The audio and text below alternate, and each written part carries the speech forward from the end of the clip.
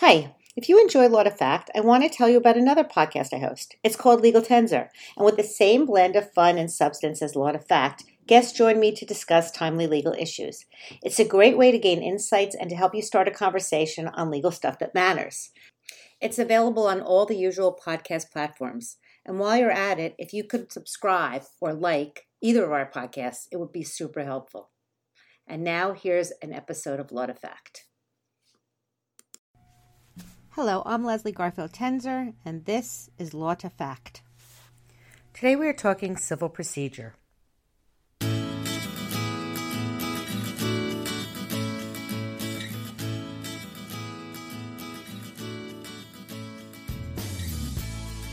First, a few disclaimers. Disclaimer 1. This is just an overview. You are always responsible for understanding the case law that supports any rule of law. Disclaimer number 2.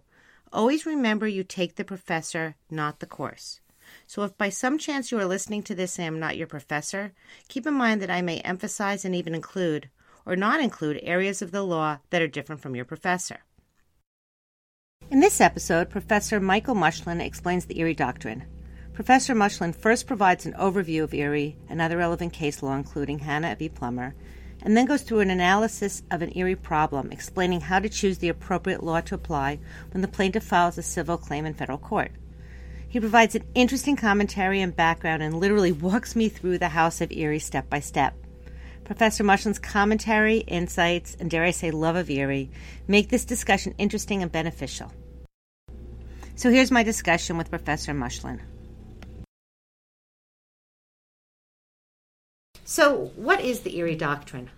Well, the Erie Doctrine is it's very mysterious. Actually, there's a Harvard Law Review that did a cartoon on Erie, which called it the creepy House of Erie. No one wants to go there, and I think it really that really spoke to me. It sort of captured what it is, and there's several reasons that it's really tough for anybody to get a grasp on it, anybody understand it. Nobody understands it. There's probably more been written about Erie than any other topic. Not even law professors understand that, and the Supreme Court of the United States doesn't understand it. And so it's a hard subject for students to get at. And let me tell you why. Just a couple of reasons why. One is it's mysterious because it has to do with federal courts deciding state causes of action. And everybody thinks, logically, federal courts are for federal law. But here's federal courts dealing with state issues. It's mysterious because the real key to Erie is indeterminate and impossible to ever get a handle on. And that is the difference between substance and procedure. So students are in a civil procedure class and they discover 10 weeks into the semester, that nobody really knows what procedure is, as opposed to substance. It's mysterious because the House of Erie was created by the Erie Court, which in 1938, I think it's about 75. The Erie Doctrine is named after the Erie Railroad versus Tompkins case. It's a case 75 years ago, an opinion by Justice Brandeis, which overturned an opinion by Justice Story, which had been on the books for 80 years, and which told you how to handle all of these diversity cases. So it's not just a case that deals with one discrete area. It's a case that deals with a huge amount of the federal docket. And that case, this is another reason it's mysterious. The Swift case said that law is not common law. Oh. Law as Congress used it is not common law. That's overturned by Justice Brandeis in the Erie case, saying that that's wrong. Law includes the common law of the state. And he does it in a case which cries out for relief. It's a case where a guy loses his arm, a young man, 27 years old, back in the Depression where he was the sole support for his family, a working class guy who needs both arms to earn a livelihood, who loses his arm because of the pure negligence of the Erie Railroad. Everybody agrees the Erie Railroad is negligent. You get Brandeis, who's the people's lawyer, saying he's not going to recover because he can't apply a federal common law rule. He has to follow state tort law, which said this wasn't, they wouldn't use the I'm now in your area, they wouldn't use res ipsa loquitur. Right. And can I just interrupt? I have Yeah. one quick question because I am not skilled. So in it this. is really a mess. Yeah. Yeah. So he sued in state court. He sued in federal court because he could get to federal court, but not because there was a federal law that helped him. He could get to federal court because he was from Pennsylvania and the Erie Railroad was from New York, and he could get into federal court for diversity jurisdiction. And he goes in federal court in the Southern District of New York before this lovely judge who was a great friend of Eleanor Roosevelt, who was just a sweet, nice guy, didn't know law. And he is his first case. His name is Nussbaum. And he says Pennsylvania common law said that you can't, since this Tompkins was injured when a train by the Erie Railroad failed to secure a door on a refrigerator car. Okay. He's walking on a path near the train, which everybody in the town used, late at night. The door is swinging open and it severs his arm. Wow. The Erie Railroad says, well, we should have secured the train, but we weren't grossly negligent. And under Pennsylvania common law, they had to be grossly negligent. So it goes before this sweet guy, and they go into federal court because of diversity jurisdiction, because they want to get away from the Pennsylvania law. Oh, I get it. So they want to say to the judge, but that's not law, that's just Right. common law. You can do the right thing. Right. And this guy's the sweetest guy in the world. He says, of course we'll do the right thing, and he gets $30,000, which in today's money is like $500,000. Right. The Supreme Court, Brandeis, who's the people's lawyer, overrules that. Oh, wow. Because he says that what that nice guy did at the district court level was to displace Pennsylvania law. Okay. You see? Yes. What that nice guy did was what I called in my class, juster justice. and the only reason the good case line. is in federal court is because of diversity jurisdiction. So Right. basically what Brandeis said is if you're in court because of diversity jurisdiction, you can't apply general federal common law. See, this is really tough for first year students. I to can get. see it. I'm gonna repeat it back to you. And Yeah, make sure. All right. yeah, So yeah. the guy's arm is severed.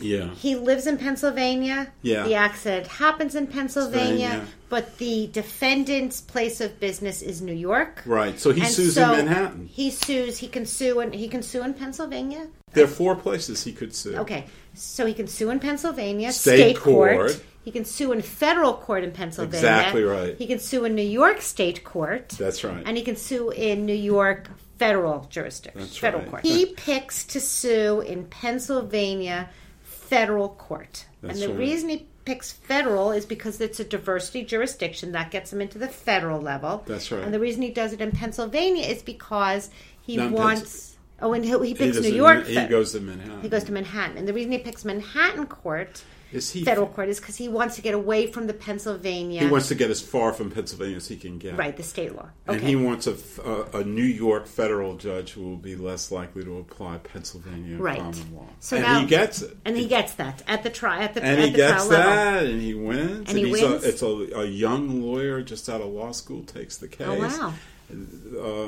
Erie Railroad is represented by Davis Polk. He wins. And they take it to the United States Supreme Court. They take it to the circuit, and they go to the United States Supreme Court. And the issue before the United States Supreme Court is in a diversity jurisdiction case. Yes. What law applies? That's right.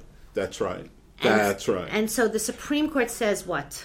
Before this case, they had said if the state law is not a statute, if it's only common law, you don't have to apply it. You can apply if it's not good. If it's not good common law in your view. So the based judge on- has discretion to decide what law to apply? What common law? What common law to apply? Yeah, not well, the statute. judge doesn't have discretion. Theoretically, the judge should look in the sky where the common law is and find the right common law. And if Pennsylvania state courts had looked in the sky and found the wrong common law, you didn't have to follow it. And what Nussbaum said is that Pennsylvania looked in the sky and said, well, you're only going to be negligent for severing his arm if you're grossly negligent. Nussbaum looked in the sky and said, that can't be right. As long as they didn't exercise reasonable care, Right. there should be recovery. And so he instructed the jury on the general federal common law, because he felt he wasn't bound to apply Pennsylvania common law. And Brandeis said that was sweet. But Brandeis didn't say it's sweet. Yeah. Brandeis said that's unconstitutional. Okay. What he did is unconstitutional. And what he did is what federal judges have been doing for 80 years in every diversity case. So looking in the sky is unconstitutional. Is that correct? Looking in the sky when it's a state claim and when it's state substantive law is unconstitutional.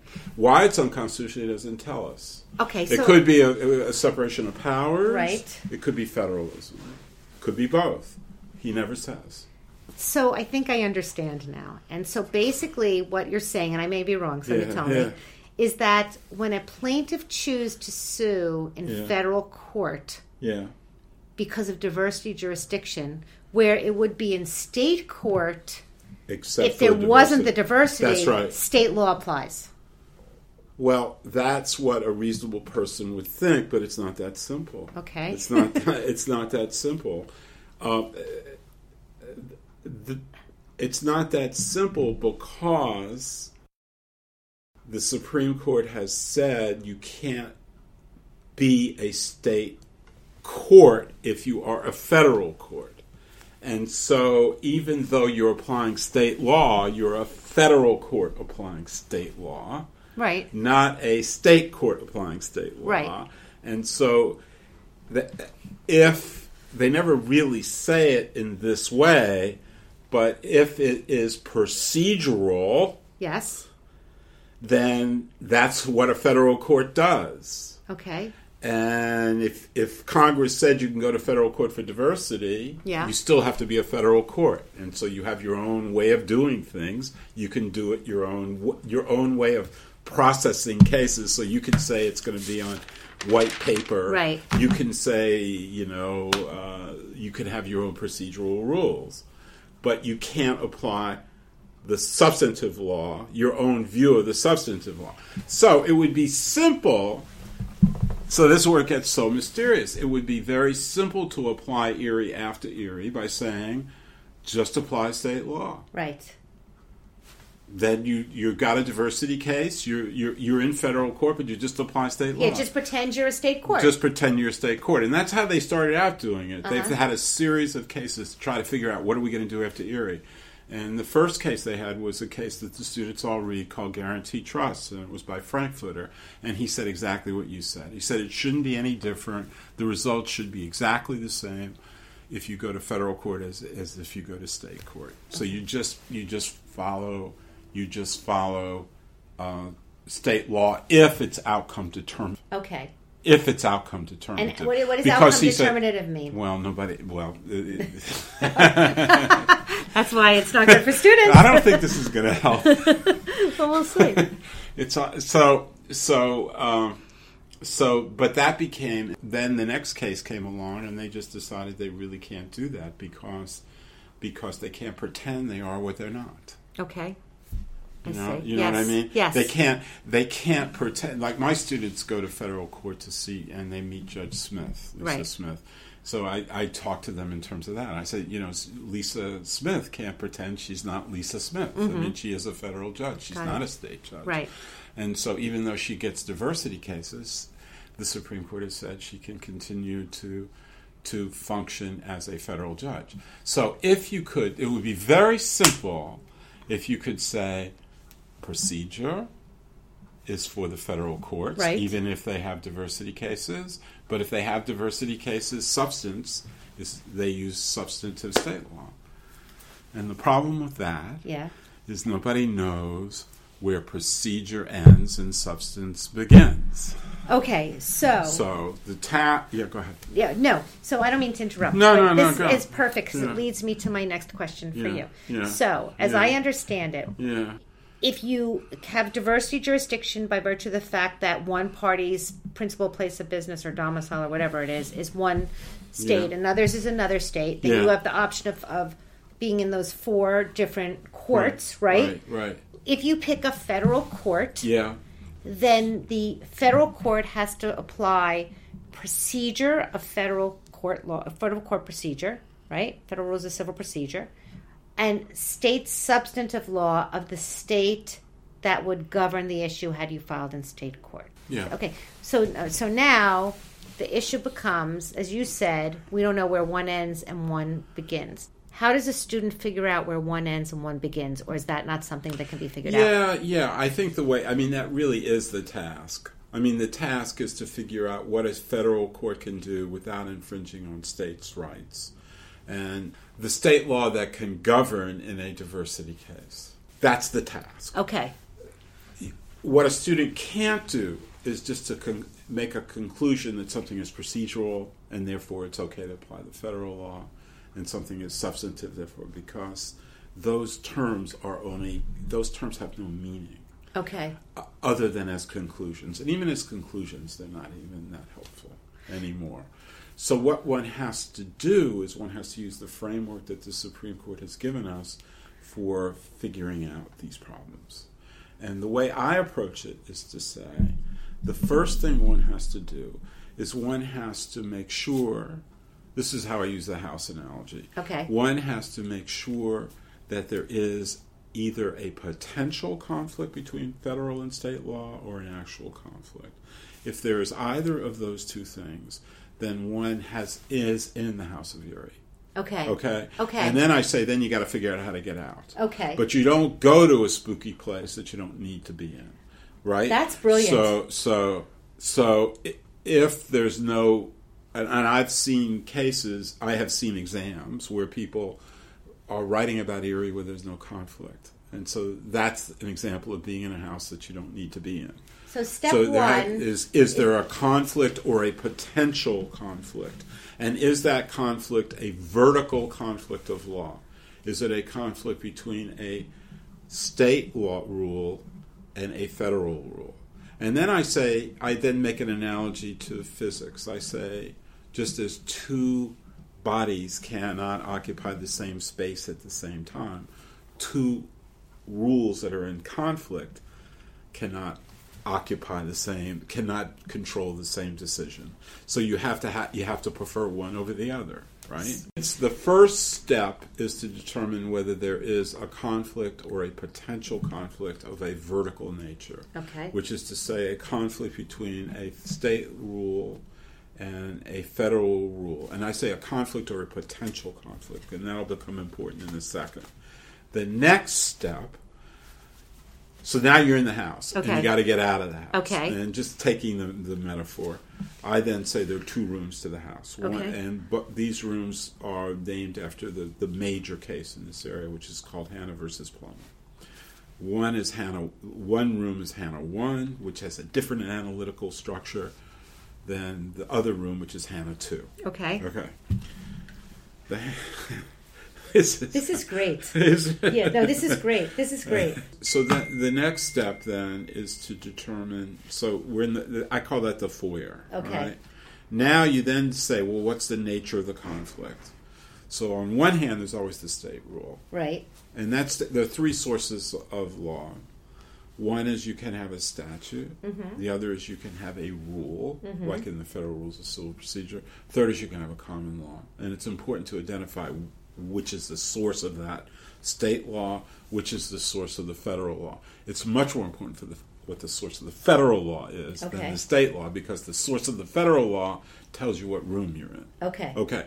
Now, if the source of the federal law is a statute, mm-hmm, or is a federal rule of civil procedure, not a common law federal law, right, like in Erie. In yes, Erie, it was a common law. But in Hanna, for example, it was a federal rule of civil procedure. In Hanna, the conflict was between a state law, which said if you were suing the executor of an estate for a tort, you had to hand the summons and complaint personally to the executor. Okay. Under federal rule of civil procedure, you can commence a case by serving a defendant through substituted service. You don't have to do actual service. Okay. So there the conflict was between a state rule, right, and a federal rule of civil procedure. That puts you in Hanna 1 room. Okay. Erie, the conflict was between a state substantive law, common law of tort, and a federal substantive common law rule of tort. That puts you in Hannah 2. Got it. Okay? In Hannah 1, there's only 2 questions. Is the federal rule of civil procedure valid? And every federal rule of civil procedure has been held to be valid. Mm-hmm. I mean, there's been none that have been held to be invalid. Not Okay. everyone has been held to be valid. More important is, does it apply to this case? The case before. Does it apply to the issue in this case? Okay. In Hannah, it did. Mm-hmm.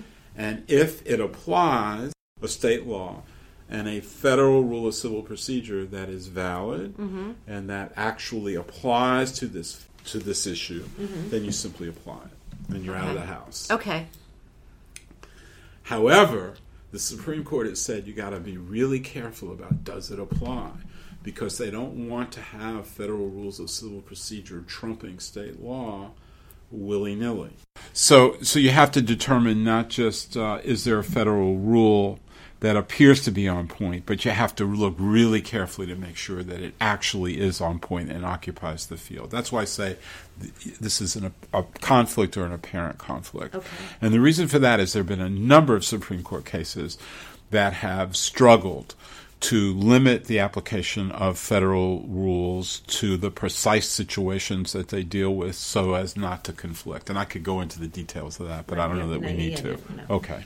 So just to summarize, Hannah 1 is there's a conflict between a state rule and a federal rule of civil procedure or a federal statute.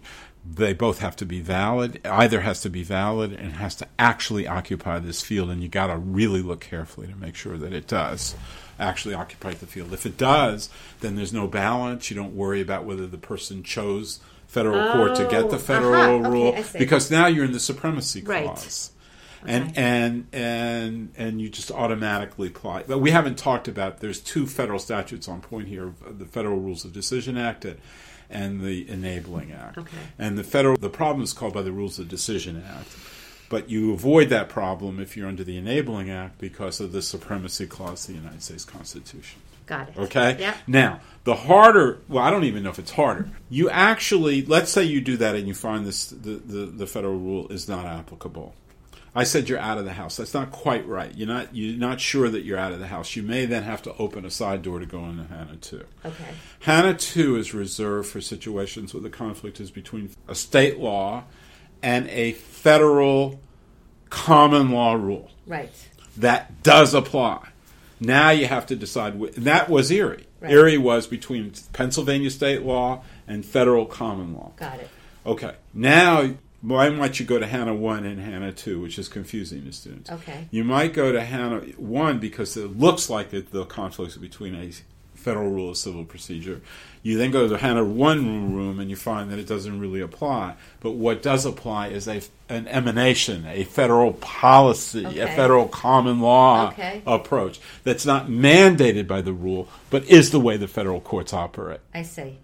Right? Yeah. Okay. Yeah. So now you have to go into room 2. Right. Hannah 2 room. And in the Hannah 2 room, you have to do a balance. You have to do, this is what the Supreme Court has called the relatively unguided Erie choice of law issue, which I call Hannah 2. It's somewhat indeterminative, I guess is what I'm saying. I mean, it's a very sophisticated, very subtle, I guess subtle is the word I'm looking for, approach. And what you do in this room is you got to really basically decide. Here I refer students to Harlan's concurrence in Hannah. You have to decide whether this conflict is between a state law rule that is designed to regulate human conduct outside of the courtroom. Because you're in federal court not to get the benefit of a better federal law regulating human conduct. You're there just to get a fair forum, not a better law. You see? And so that's... So there you're being, that's good faith in a way, right? That you're doing it for a more genuine purpose? You're not trying to beat the system? Yeah, absolutely. Okay. You're trying to honor the rights to regulate the conduct of its own citizens in areas that are not that are beyond federal control, but that the federal Congress hasn't decided to take control over, and that the federal court shouldn't get involved in just because they have a diversity case. Okay. They have to kind of honor. It's honoring state law. Okay. So on the one approach, it's honoring state law.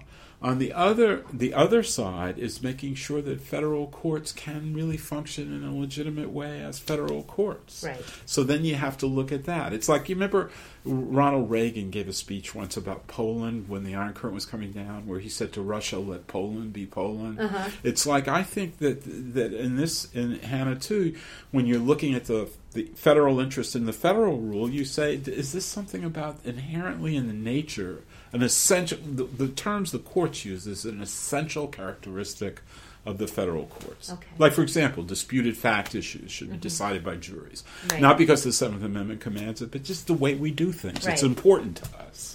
You see? Uh-huh, I do. So, you look at the state why the state law is the state law. Does it regulate conduct, or does it tell you how you do something to effectuate that right? Okay. And you look at this federal interest in the federal law is an essential characteristic.